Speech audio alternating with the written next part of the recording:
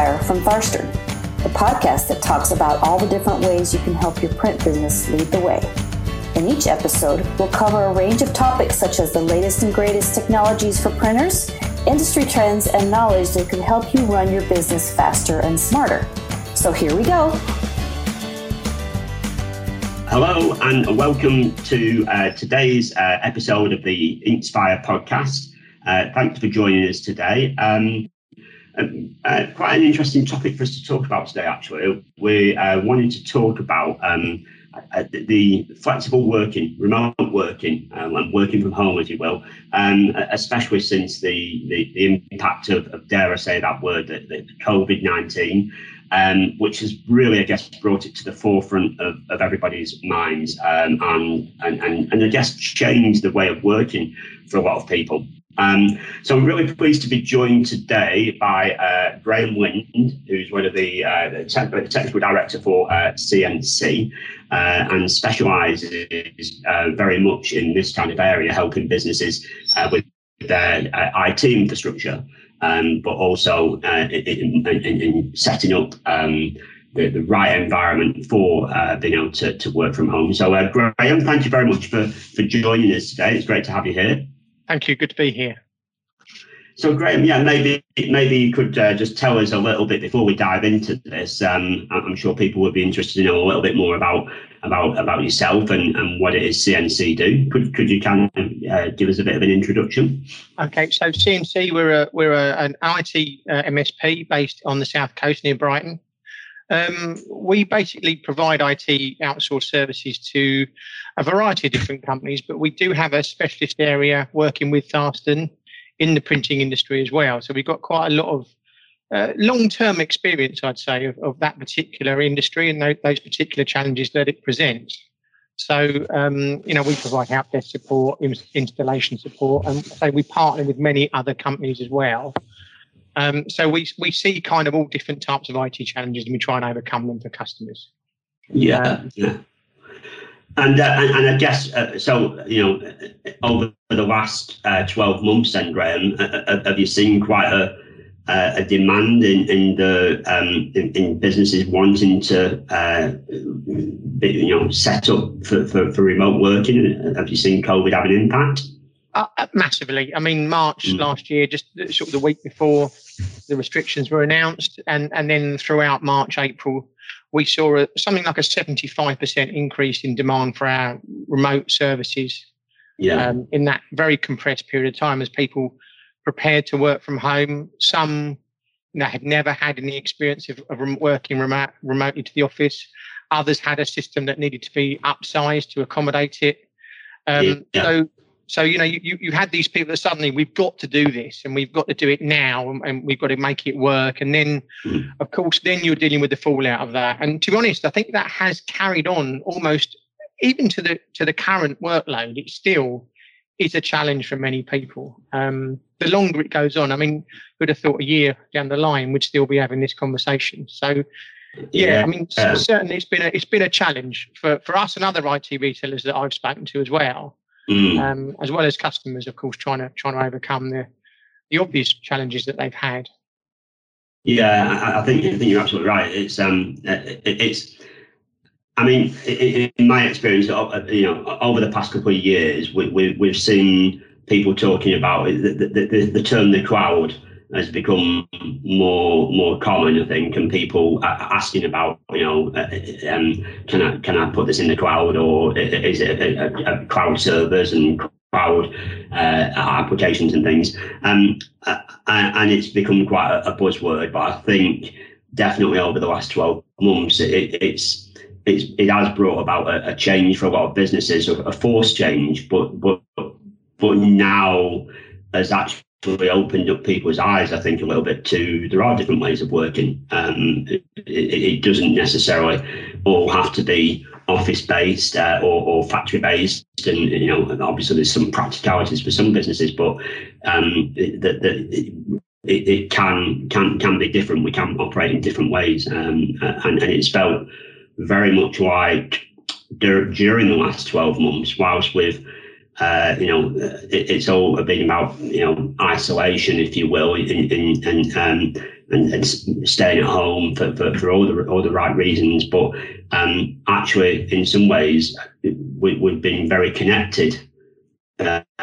Because of technology, I think, and because of technology. But if we jump back to the term the cloud, Graham, before we kind of dive deep into it, perhaps you could enlighten us a little bit about, there's lots of people that will be listening, I'm sure, that are familiar with the cloud, but also others that aren't. That question, can we put it in the cloud? What is the cloud, and what's the considerations businesses should think about? Could you give us a bit of an introduction to that concept? So obviously, cloud is not just one technology. Of course, it's a bit like saying the generic term transport. Transport consists of aircraft and boats and bicycles and walking and cars and all this other kind of thing. And the cloud's no different. It's basically infrastructure somewhere else. So typically businesses have an IT infrastructure where an application, a server is hosted in their offices or wherever it may be. And it's moving some or all of those services out so that they are procured and hosted elsewhere. So as opposed to an office of 50 staff having everything in one place and they all access it from that place, a lot of people are saying, well, actually, I'll procure, and most typically Microsoft 365, that's been the first thing to move into the cloud. So you move it from your mail server into one of Microsoft's and you rent it. And that's the same. That's the same with a lot of applications, whether be it an HR application, be it Sage, be it Xero, be it other systems where you procure them from a vendor, and you no longer have access to it just directly from where you are, but you also leverage the benefits of being able to access it from other locations. I mean, the printing industry, for example, was obviously been very affected by that. Things like printing in the cloud, big drives within Kodak to do that. The challenges, of course, that you've got with some companies, and printing being particularly the case, is you are tethered to a certain extent to a location for production reasons. But the cloud is multiple things to other people. But to all intents and purposes, it's a server that's just not in your location. So it's still a similar technology, but it's somewhere else. And I think that's a really good, succinct description of it. It's just a server that's not there. It's somewhere else. It's a virtual server. It's not physical. It's not something you can go and look at and see. And it's effectively an off-site server. It's not on your premises. It's just somewhere else, and you connect to that via the internet. And there's definitions of things like a private cloud. So a lot of large corporates would have infrastructure in data centers where multiple offices will access it. They'll own it. They'll own the infrastructure. They'll own the connectivity, but it will be their own cloud. It won't be public cloud. So this definition of public and private cloud, public cloud being things like Microsoft 365. And that's basically the difference is I'm just going to rent it when I need it and consume what I need and pay for what I need. And then looking at the challenges that it presents each individual business as to how they leverage that, whether it's suitable, because it's not always suitable. So you have to put it kind of through, generally speaking, you'll go to your preferred partner, your IT department, and go, right, okay, well, if we want to leverage more cloud services, what does that look like? How does that work with us? And sometimes the answer is, well, actually, it's great. We can move 95% of our stuff to the cloud. We reduce our infrastructure procurement costs. We reduce our support costs to a point, but we move our cost base elsewhere. We move it from owning to renting, so that CapEx to OpEx cost base changes, and that suits a lot of businesses. Is it cheaper? In the long run, no. I mean, I was just going to ask. I was going to ask that very question. Is because often I think a driver for people for the cloud can be, the thought that it's a more cost-effective method to do it. It's cheaper. Is that generally the case, Graham? Or? No, it's not. No. It's not cheaper. If you analyse certain things in certain businesses, I mean, if you take emails and as a great example, if you were a 5-user company, running a mail server might cost you I don't know, £500 a year or something like that. But renting 5 mailboxes will be a lot cheaper. But when you start scaling and you start renting your account system, you start renting your HR system, you start renting your email system, you start renting your file storage system, you start renting your ERP system. Although they're a bit like our home things, we all buy Netflix, we all buy Amazon Prime, we all buy this, we all buy that, and these little £5, £6, £7, £8, £9, £10 things all mount up. So before you know it, your costs can be quite large. And some of the big cloud providers like Amazon Web Services and Microsoft Azure, they offer a variable cost option. Yeah. So you can't say, well, how much will it be every month? And they go, well, it's £150. They'll go, well, it depends how much you use it, depends how much data you've got on it, depends what your throughput is, how many VPNs you've got. And that, as you know, particularly with the printing industry, you have peaks and troughs of business throughout the year. So you don't have a smooth cost base where you own something, you know how much you're going to write that off for, but it might be £450 one month, it might be 900 the next, it might be 1,000 the next, it might be 300 the next. So it's entering into a world of to a certain extent uncertainty, but without that capital investment that you typically have to make in a 5-year cycle with IT investment, which is what we typically see. There's a kind of a 5-year reinvestment cycle with technology. That's actually getting longer as equipment and software becomes more reliable, it becomes more scalable, it becomes faster. It tends to last longer, and that's one of the ironies of IT. It used to be a sort of 3-year investment cycle that's moved out to 5 and sometimes 6 or 7, depending on what you do. So when you kind of do that calculation and you say, right, what's my 5-year return on investment on procuring it and owning it versus renting it? Typically, the rented model, in the same way that if you rent a car versus buying a car, they'll have similar cost benefit analysis. But it suits a lot of businesses just to have that scalability, saying, well, if we are 50 at the moment, but we go to 40, my consumption reduces, therefore my costs reduce. Conversely, if I go up, my costs increase. But that suits a lot of businesses to have that flexibility of, well, when we're really busy, we need more, so we'll buy more. But when we're not so busy, we don't need so much, so we'll buy less. So it really is there's not a single answer to it. You've got to really look at every business as an individual, and that's what we do. So we'll take the business and go, what do you want to do? What do you currently have? Also leveraging what you currently have. There's no point throwing the baby out the bath with the bathwater. If you've got something, well, can we use that? Will that help? Well, is it something you still need to do on premise? So, the printing industry consumes huge amounts of data storage, generally speaking. They keep artwork because it might be useful for a reprint or something like that, and they don't want to throw it away and they don't want to archive. And typically, if you're going to keep that on cloud storage, that's going to cost you. For each megabyte you store, there's a cost.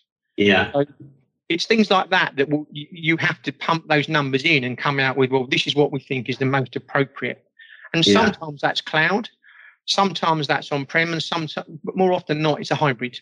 Right, okay, so kind of a mixture of the two. And I quite like it as well here, Graham. Like, I'm picking up on you talked often, you mentioned the word kind of renting.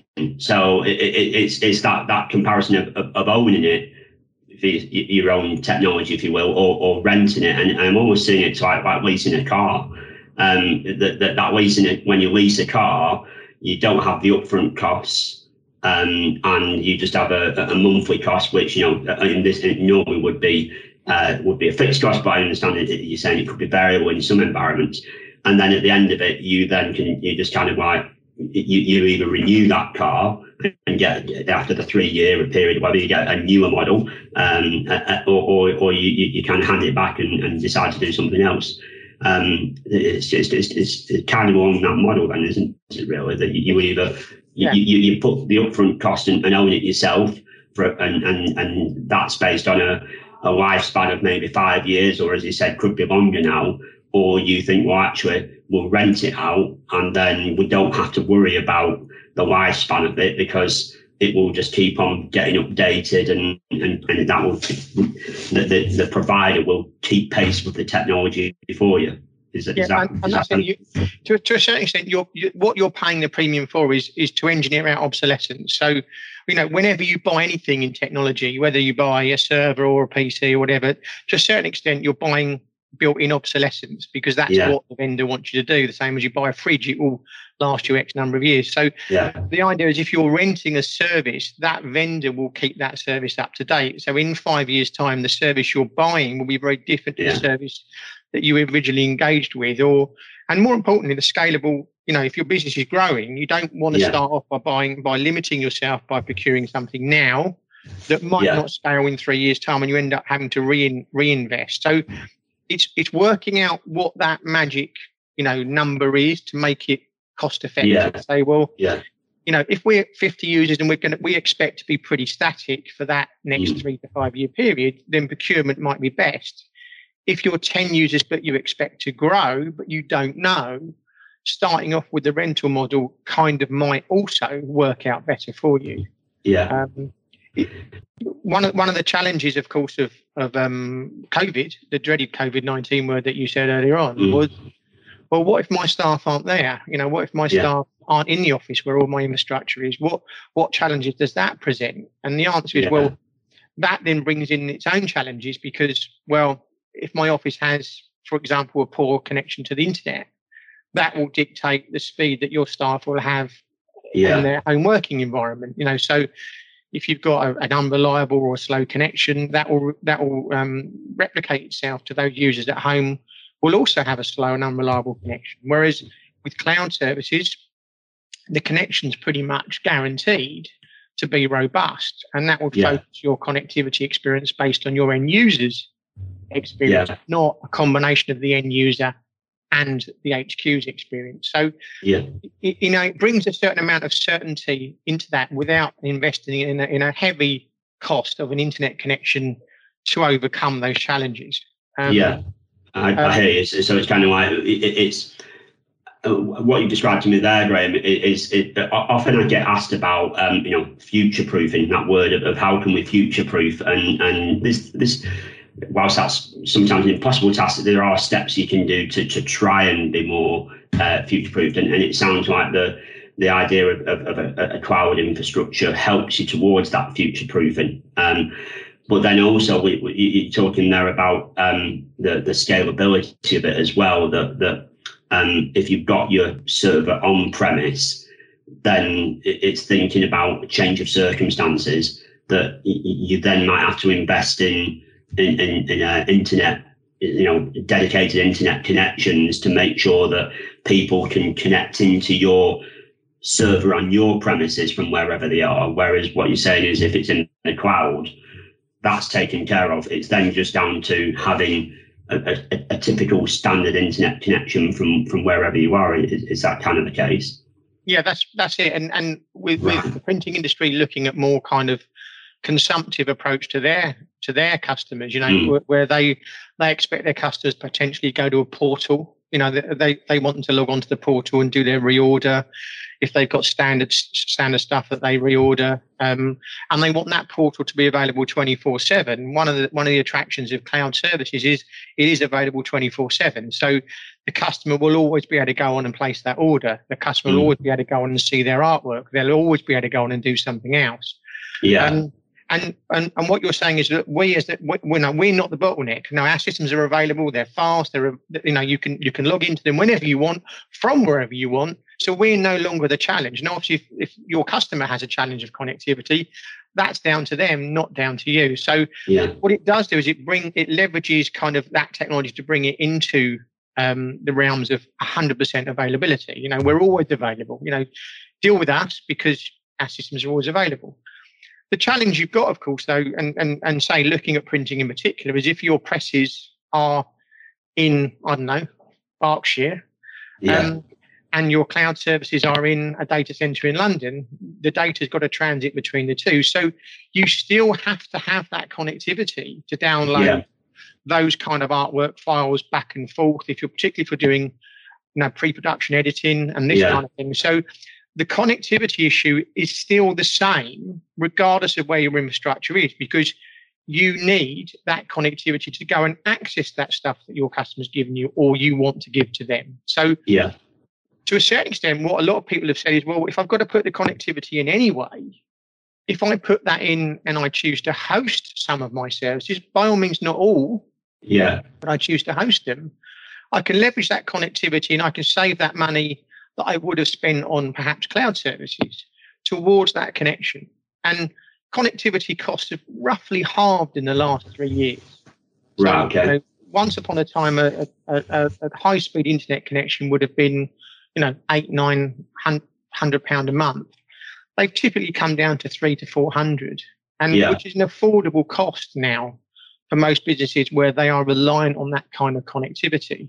Yeah. That in turn allows companies to then leverage remote access solutions for their own staff by saying, well, if we've got reliable connectivity, we can host those remote access solutions. We can give our staff access to our office remotely and leverage voice and video conferencing and file access and all the other kind of good stuff that we had. So actually it opens itself up and say, well, actually, this is an enabling technology. And I think this is what cloud has done, is it's driven people to say, what's the key component of cloud? Well, the key component of cloud is connectivity.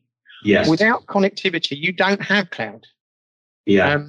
You can have the greatest cloud services in the world, but if you can't connect to them reliably or at an acceptable speed, it's almost a moot point.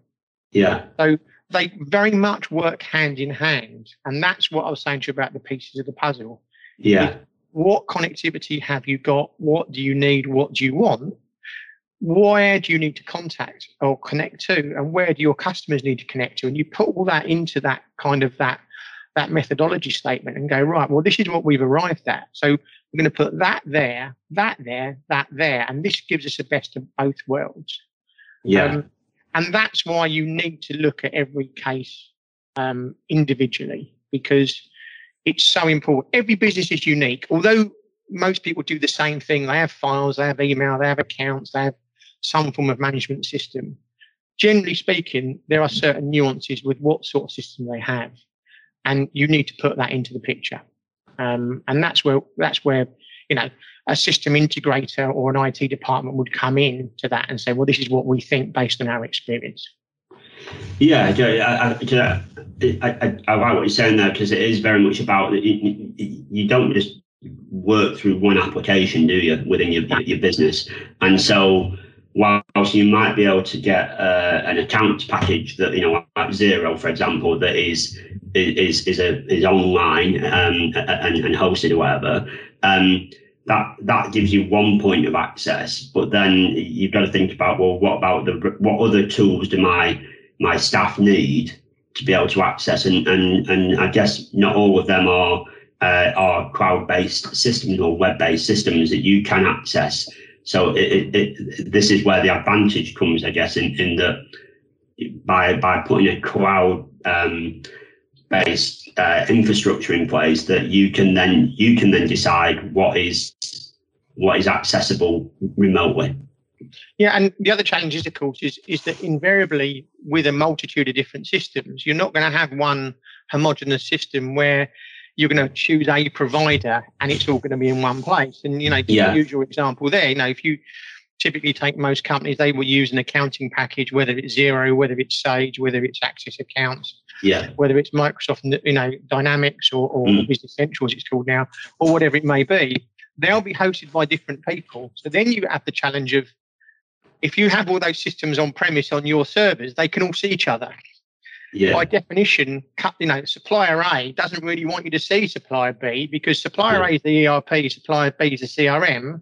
Supplier A also does a CRM. What they really want you to do is they want you to buy into their CRM. So therefore, they're not necessarily going to be interested in allowing you interaction between a third-party CRM. Yeah. So you end up with duplicate data, or you end up with the interaction that you typically get between maybe a sales team versus an ordering team versus a management team. So you end up saying, well, I've got data here and I've got data here and I've got data here, and actually never the twain shall meet. Whereas if it's in your remit and you can control it, then, well, actually, we can have integrity because they can actually all see each other and they've all got interfaces. So that's the other challenge that you have is, well, how much interaction is there between the different departments and between the different services?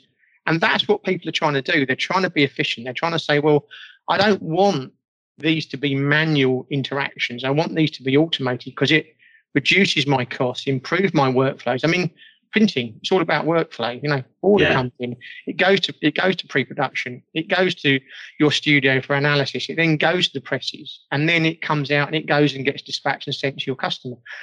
That workflow is very, very important to the overall productivity and the profitability of your business. Ultimately, if it's disjointed, it adds to the complexity. Complexities lead to failure. And this is the thing. So you have to look at that and say, well, what are these all joined up with? They're all designed to work with each other, but are they designed to work with each other if they're on disparate platforms? And that's what you need to work out. So, and that's the same with any business, to be honest. A CRM in a printing company versus a CRM in a fish production company, they're exactly the same challenges. They want to get it into their customer database, they want to get it into their account system. But if they're on different systems, they invariably end up having to, well, that's quite a challenge, So whereas if they're all here, or they're with one vendor, of course, it makes it a lot easier. So you end up maybe making compromised decisions in order to suit a particular technology or particular tier of technology like cloud. So it's one of those things that you have. And also, do those applications work well in the cloud? I mean, I'm an old school IT person. To me, cloud is via a browser. As simple as that. Cloud is effectively, operating system agnostic. Can I access it via a browser? So, Facebook's got an app, but it's fundamentally agnostic. You can do it via a browser, via any device. Yes. And a lot of applications don't work well in a browser or indeed at all. So you need a third-party product like Microsoft Remote Desktop Services or Virtual Desktop Interface in order to then access those services externally at an acceptable speed. You then have challenges of security, equipment, capability, performance, all these things that come in and say, well, actually, if I suddenly make that available in the cloud and I make it available to 20 different people in 20 different locations, how am I going to secure that? How am I going to stop people taking data? How am I going to make sure it works at an acceptable speed? How am I going to secure it so that only the right people can indeed access it? So there's all these kind of challenges that then start, you start turning stones over and you go, oh, I didn't realize that, or I didn't realize that, or that's not a challenge now because I know where it is. Whereas if I don't know where it is and I give everybody access to it from wherever they are, that opens up another challenge of security. So it's very interesting. And when you start talking to people about what seems a simple solution, we're going to go to cloud. Okay, what does that mean? I don't know, but I know I want to do it. Yeah. And that's when you start delving into the technicalities of it.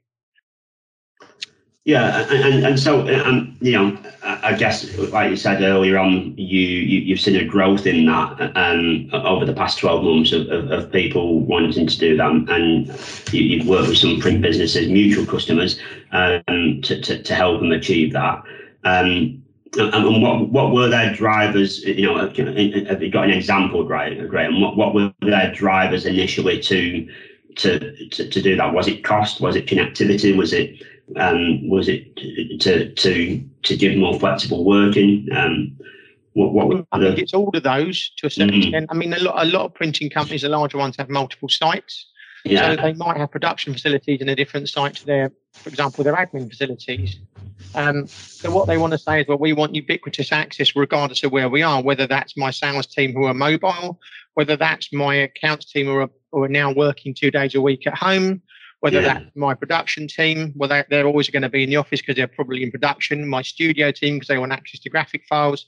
So what the driver has been is, well, actually, with this new forced way of working, a lot of people like it and they're saying, well, actually, I've seen my family more, I'm not commuting, I'm not incurring huge amounts of costs.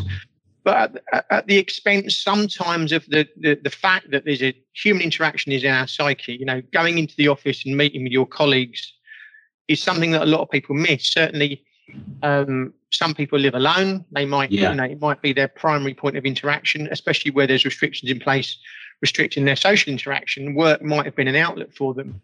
They might not have a working environment at home. They might be working on the kitchen table, and they might have other distractions. They might have other things. So what most businesses have been looking at is to say, well, how can we take all that into account and deliver it to our staff, because they're important to us, but actually not at the cost of the business being efficient.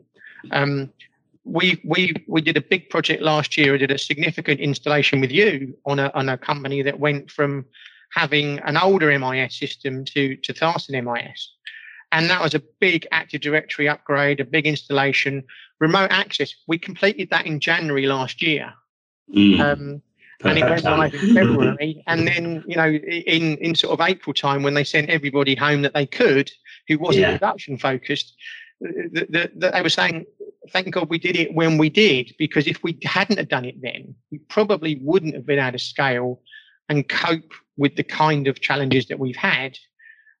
Once business came back, business fell off and then business comes back, but they were able to scale that and go, well, good job we did. They had multiple sites, lots of people working at home. So it moves the challenge. There's always a challenge. As soon as you split up your workforce, there's a challenge, whether you have 2 offices, 3 offices, or indeed, if you've got a company of 50 and they're all working at home, you're effectively looking after 50 offices, of which you've got no control over a large part of it. And that was a challenge from an IT perspective, internal IT and external IT is, well, you're looking after someone who's sitting at home, they're sitting at the kitchen table using Wi-Fi. It's not a particularly good signal. Their internet's not that great. It keeps dropping. They're getting frustrated. They're not efficient. And so again, you've got to look at that employee engagement. Got to ask people, what do you want?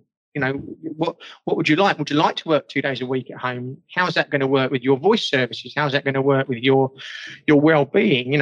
What's your environment like? Are you squinting down at a laptop screen? Do you need external devices and all this kind of thing? So there's a whole set of challenges just sending people home. If it's something that they've not done, some people love it, some people don't like it. And some people would like it a little bit, but not to the point they want it 5 days a week. Yeah, I think you're absolutely right. It's brought about.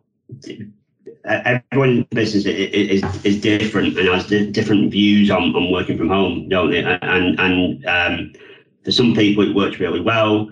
For others it doesn't. And for you, Graham, probably in a sales role, and similar for me. As a customer partnership manager, I'm generally field-based anyway, so I'm quite used to that environment of, if I'm not out on site, then I'm working from home. But certainly over the last 12 months, I've seen a shift in that everything's obviously most predominantly been online.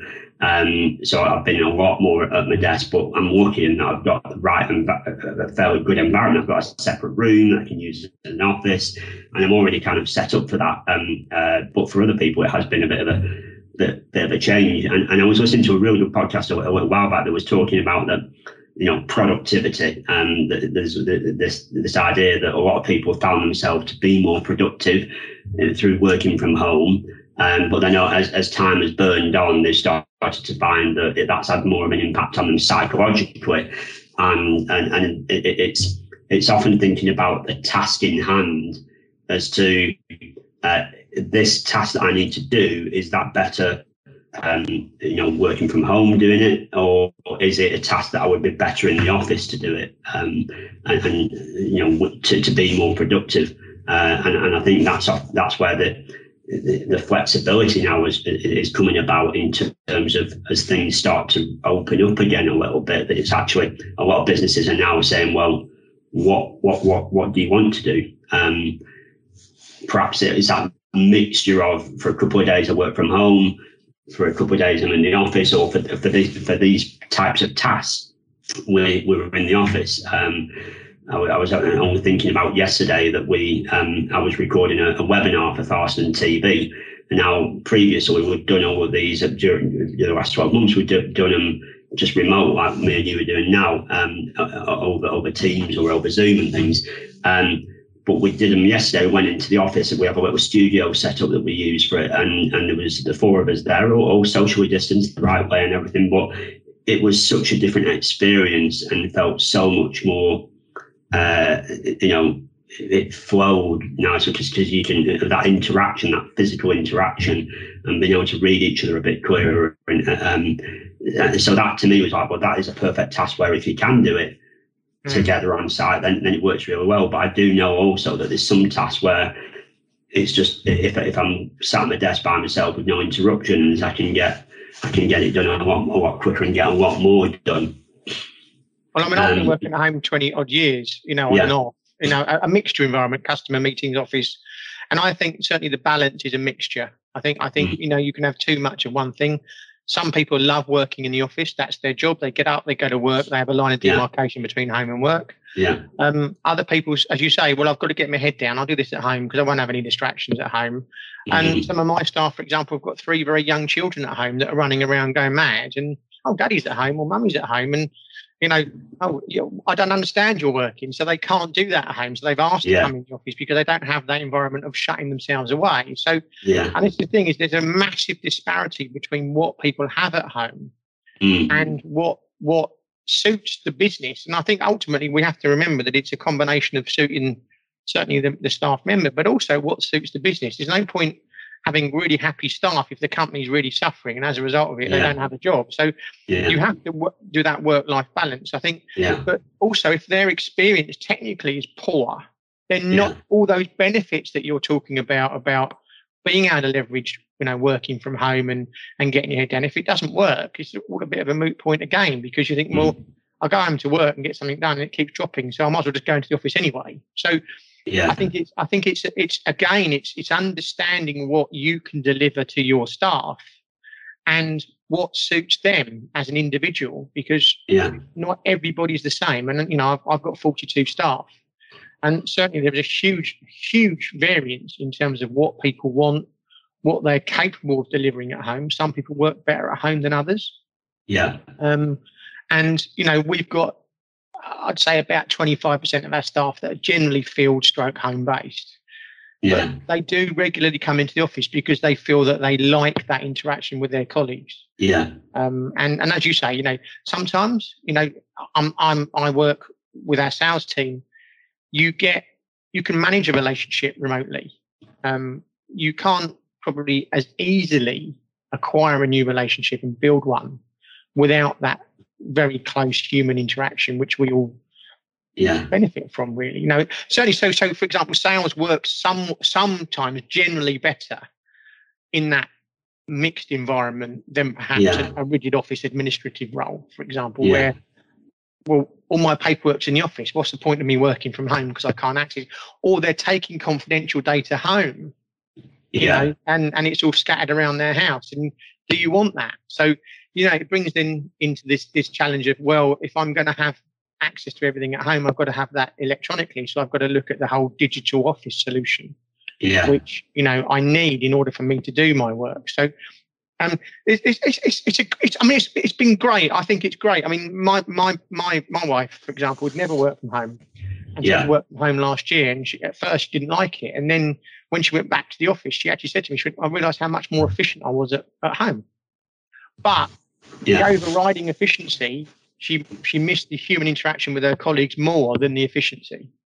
So she was quite pleased. So it's a real mix. I think it's been great because it's been eye-opening for people. I mean, it's something that's made people forced to do a disaster recovery plan. That's what they did last March. They vacated their office, as if it wasn't there. And that huge challenges for people saying, actually, our phones don't work and we can't transfer a call.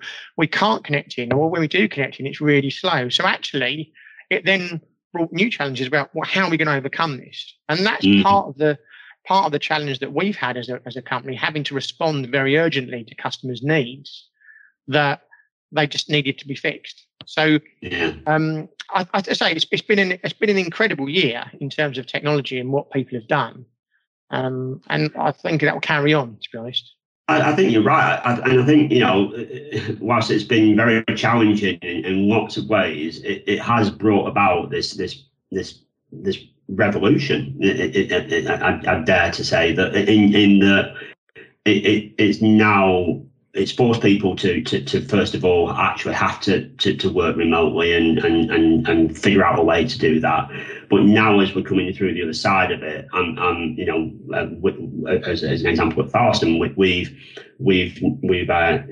put out a survey to our staff saying, right, now we're thinking about, as things start to unlock, what we do with the offices, what do people want to do, and what do we do going forward to get their opinion, because it's not just thinking about the logistics and the technical side of it, but like you say, it's thinking about the productivity. It's thinking what suits the business, what suits the staff, and the psychological effects of it as well.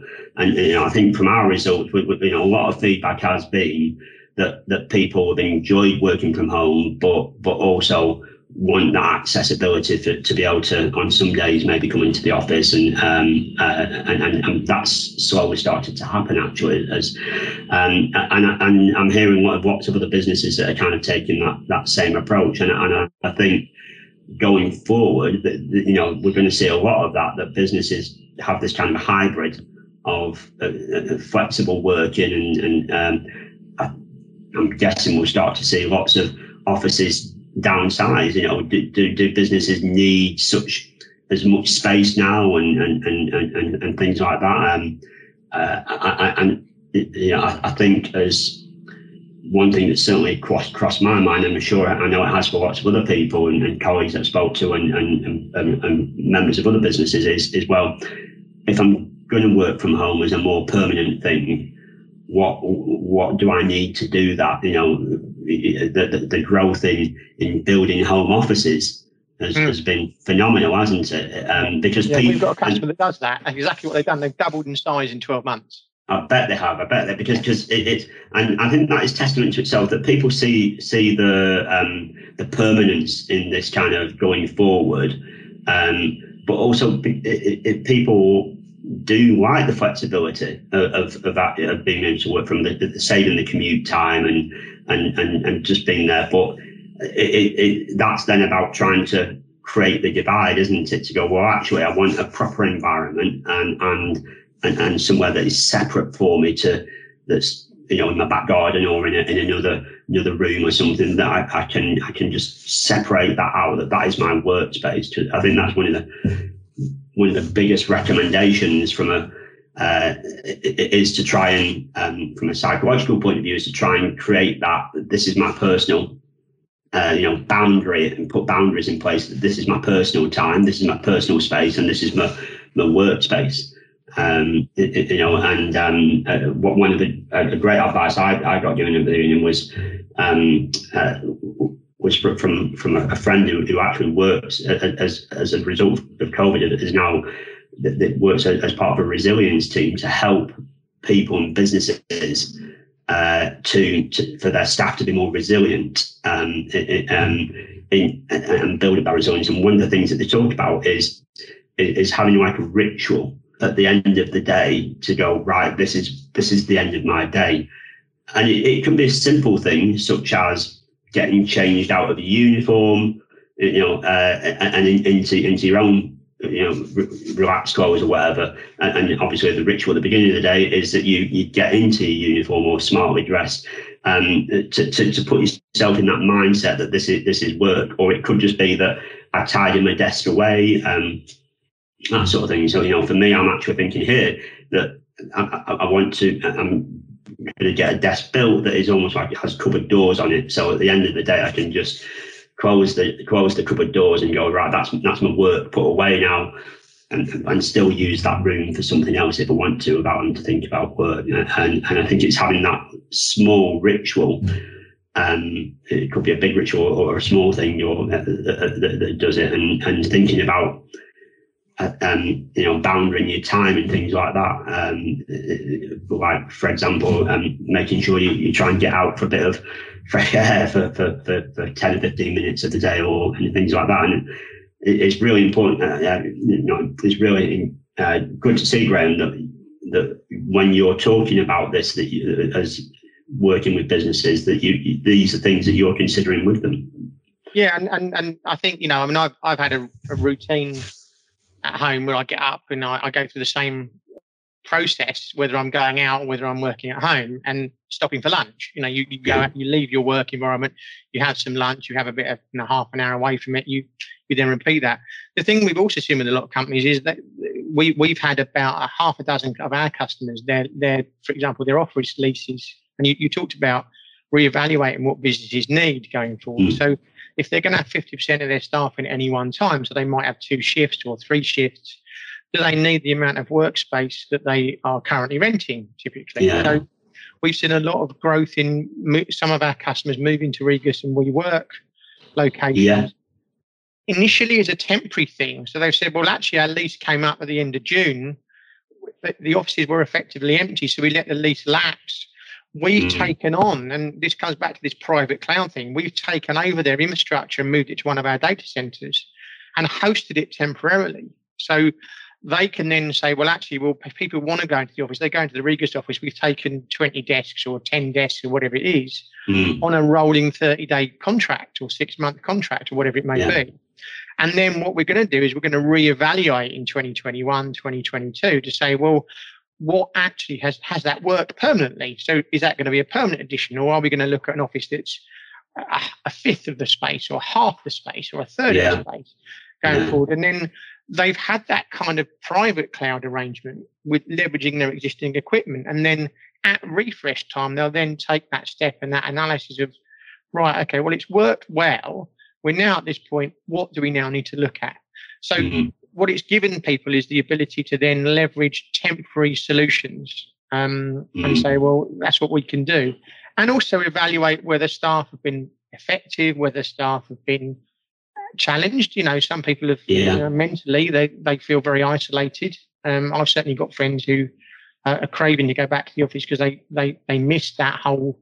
Yes. You decompress when you come, when you get in your car in the car park and you drive home, you've got whatever your commute drive is, whether it's 10 minutes or whether it's an hour, you kind of decompress from work. And that's what you were saying, is that you shut the door, you go out the building. Whereas if your laptop's set up on the table and, you're tempted to go back to it maybe, and that's great from an employer point of view because you'll get an extended work out of them. But are they going to burn themselves out? Are they going to send an email out when they're tired? Are they going to make more of a mistake? So you do need to make sure that you do kind of regiment your working environment and encourage your staff in how to do that and help them with the working environment. So, and also from a health and safety perspective, it's a legal requirement to assess where people work. Yeah. Are they in a safe environment? Are they looking at a monitor? Have they got trip hazards? Have they got all this kind of stuff? And so longer term, if you're going to set people up in that environment, you do need to undertake that kind of assessment and say, well, are you safe?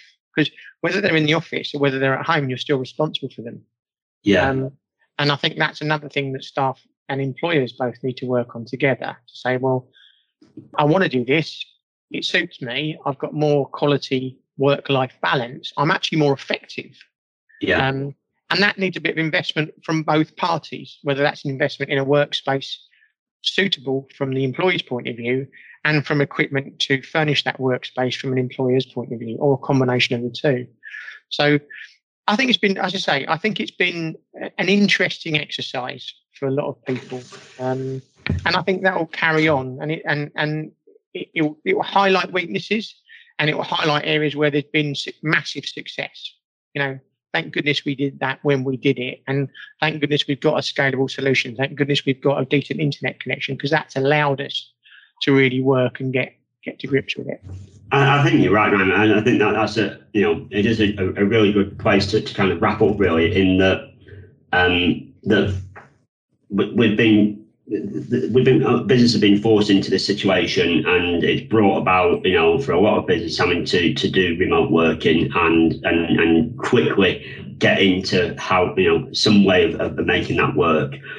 But now we're at a stage of where it's actually, well, right, okay, let's assess that, and what are the best bits that we can take from it? What are the bits that we can, that we need to address and improve upon?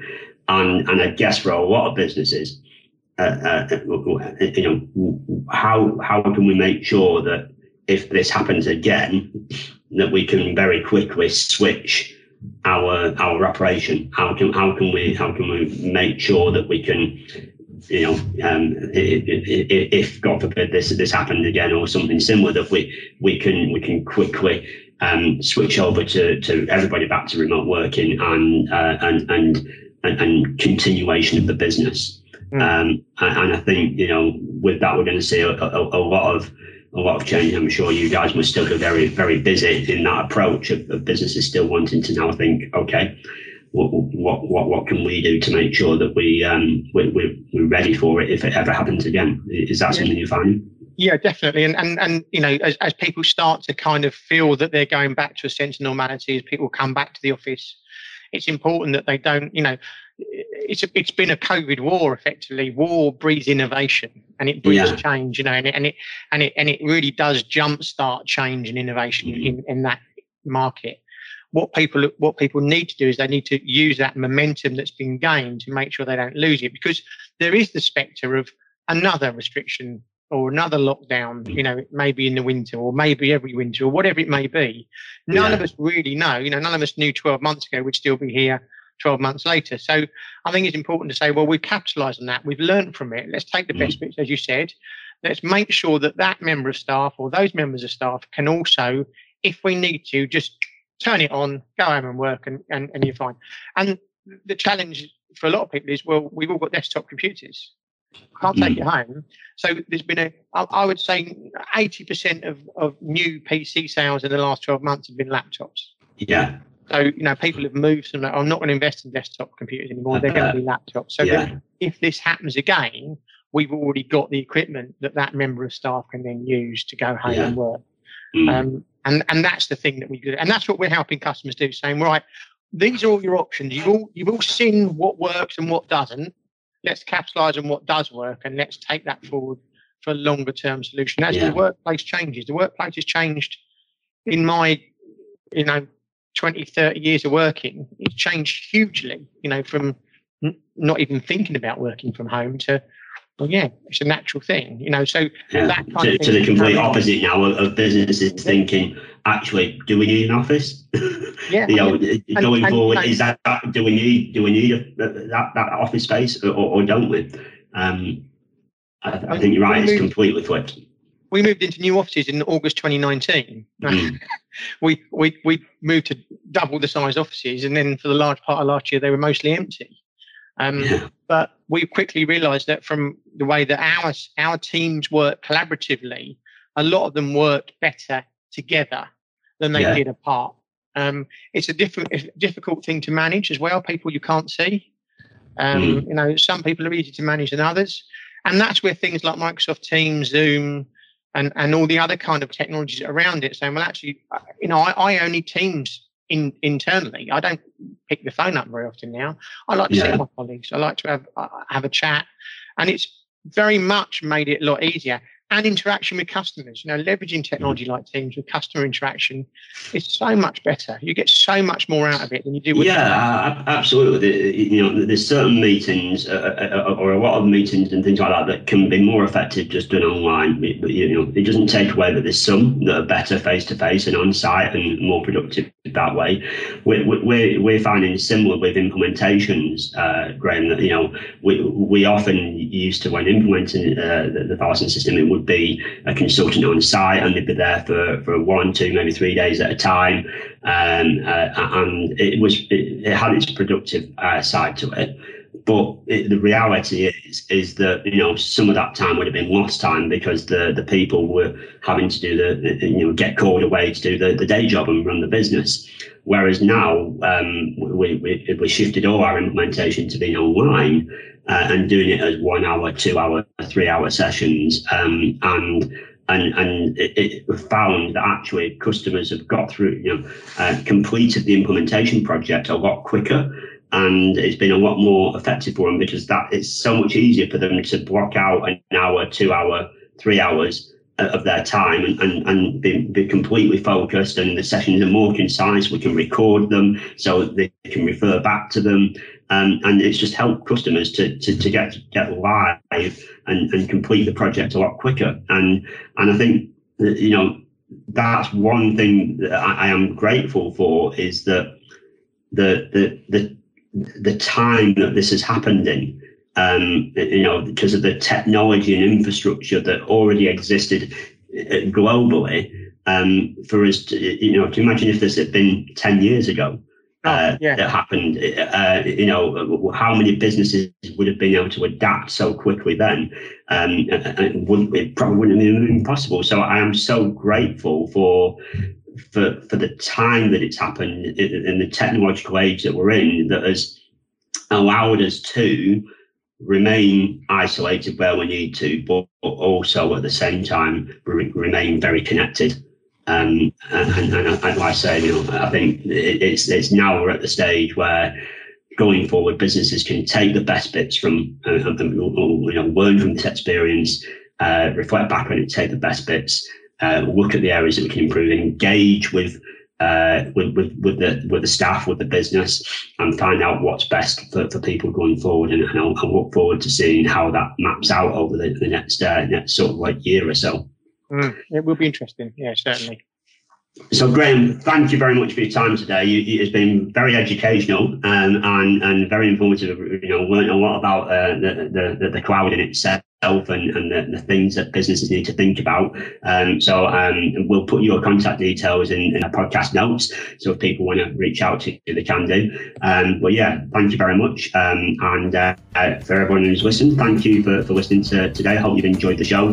If you have, please do rate us and share. Share that with everybody you know. And we'll look forward to seeing you back at the next Inspire podcast. Graham, thank you very much. Thank you. Bye-bye.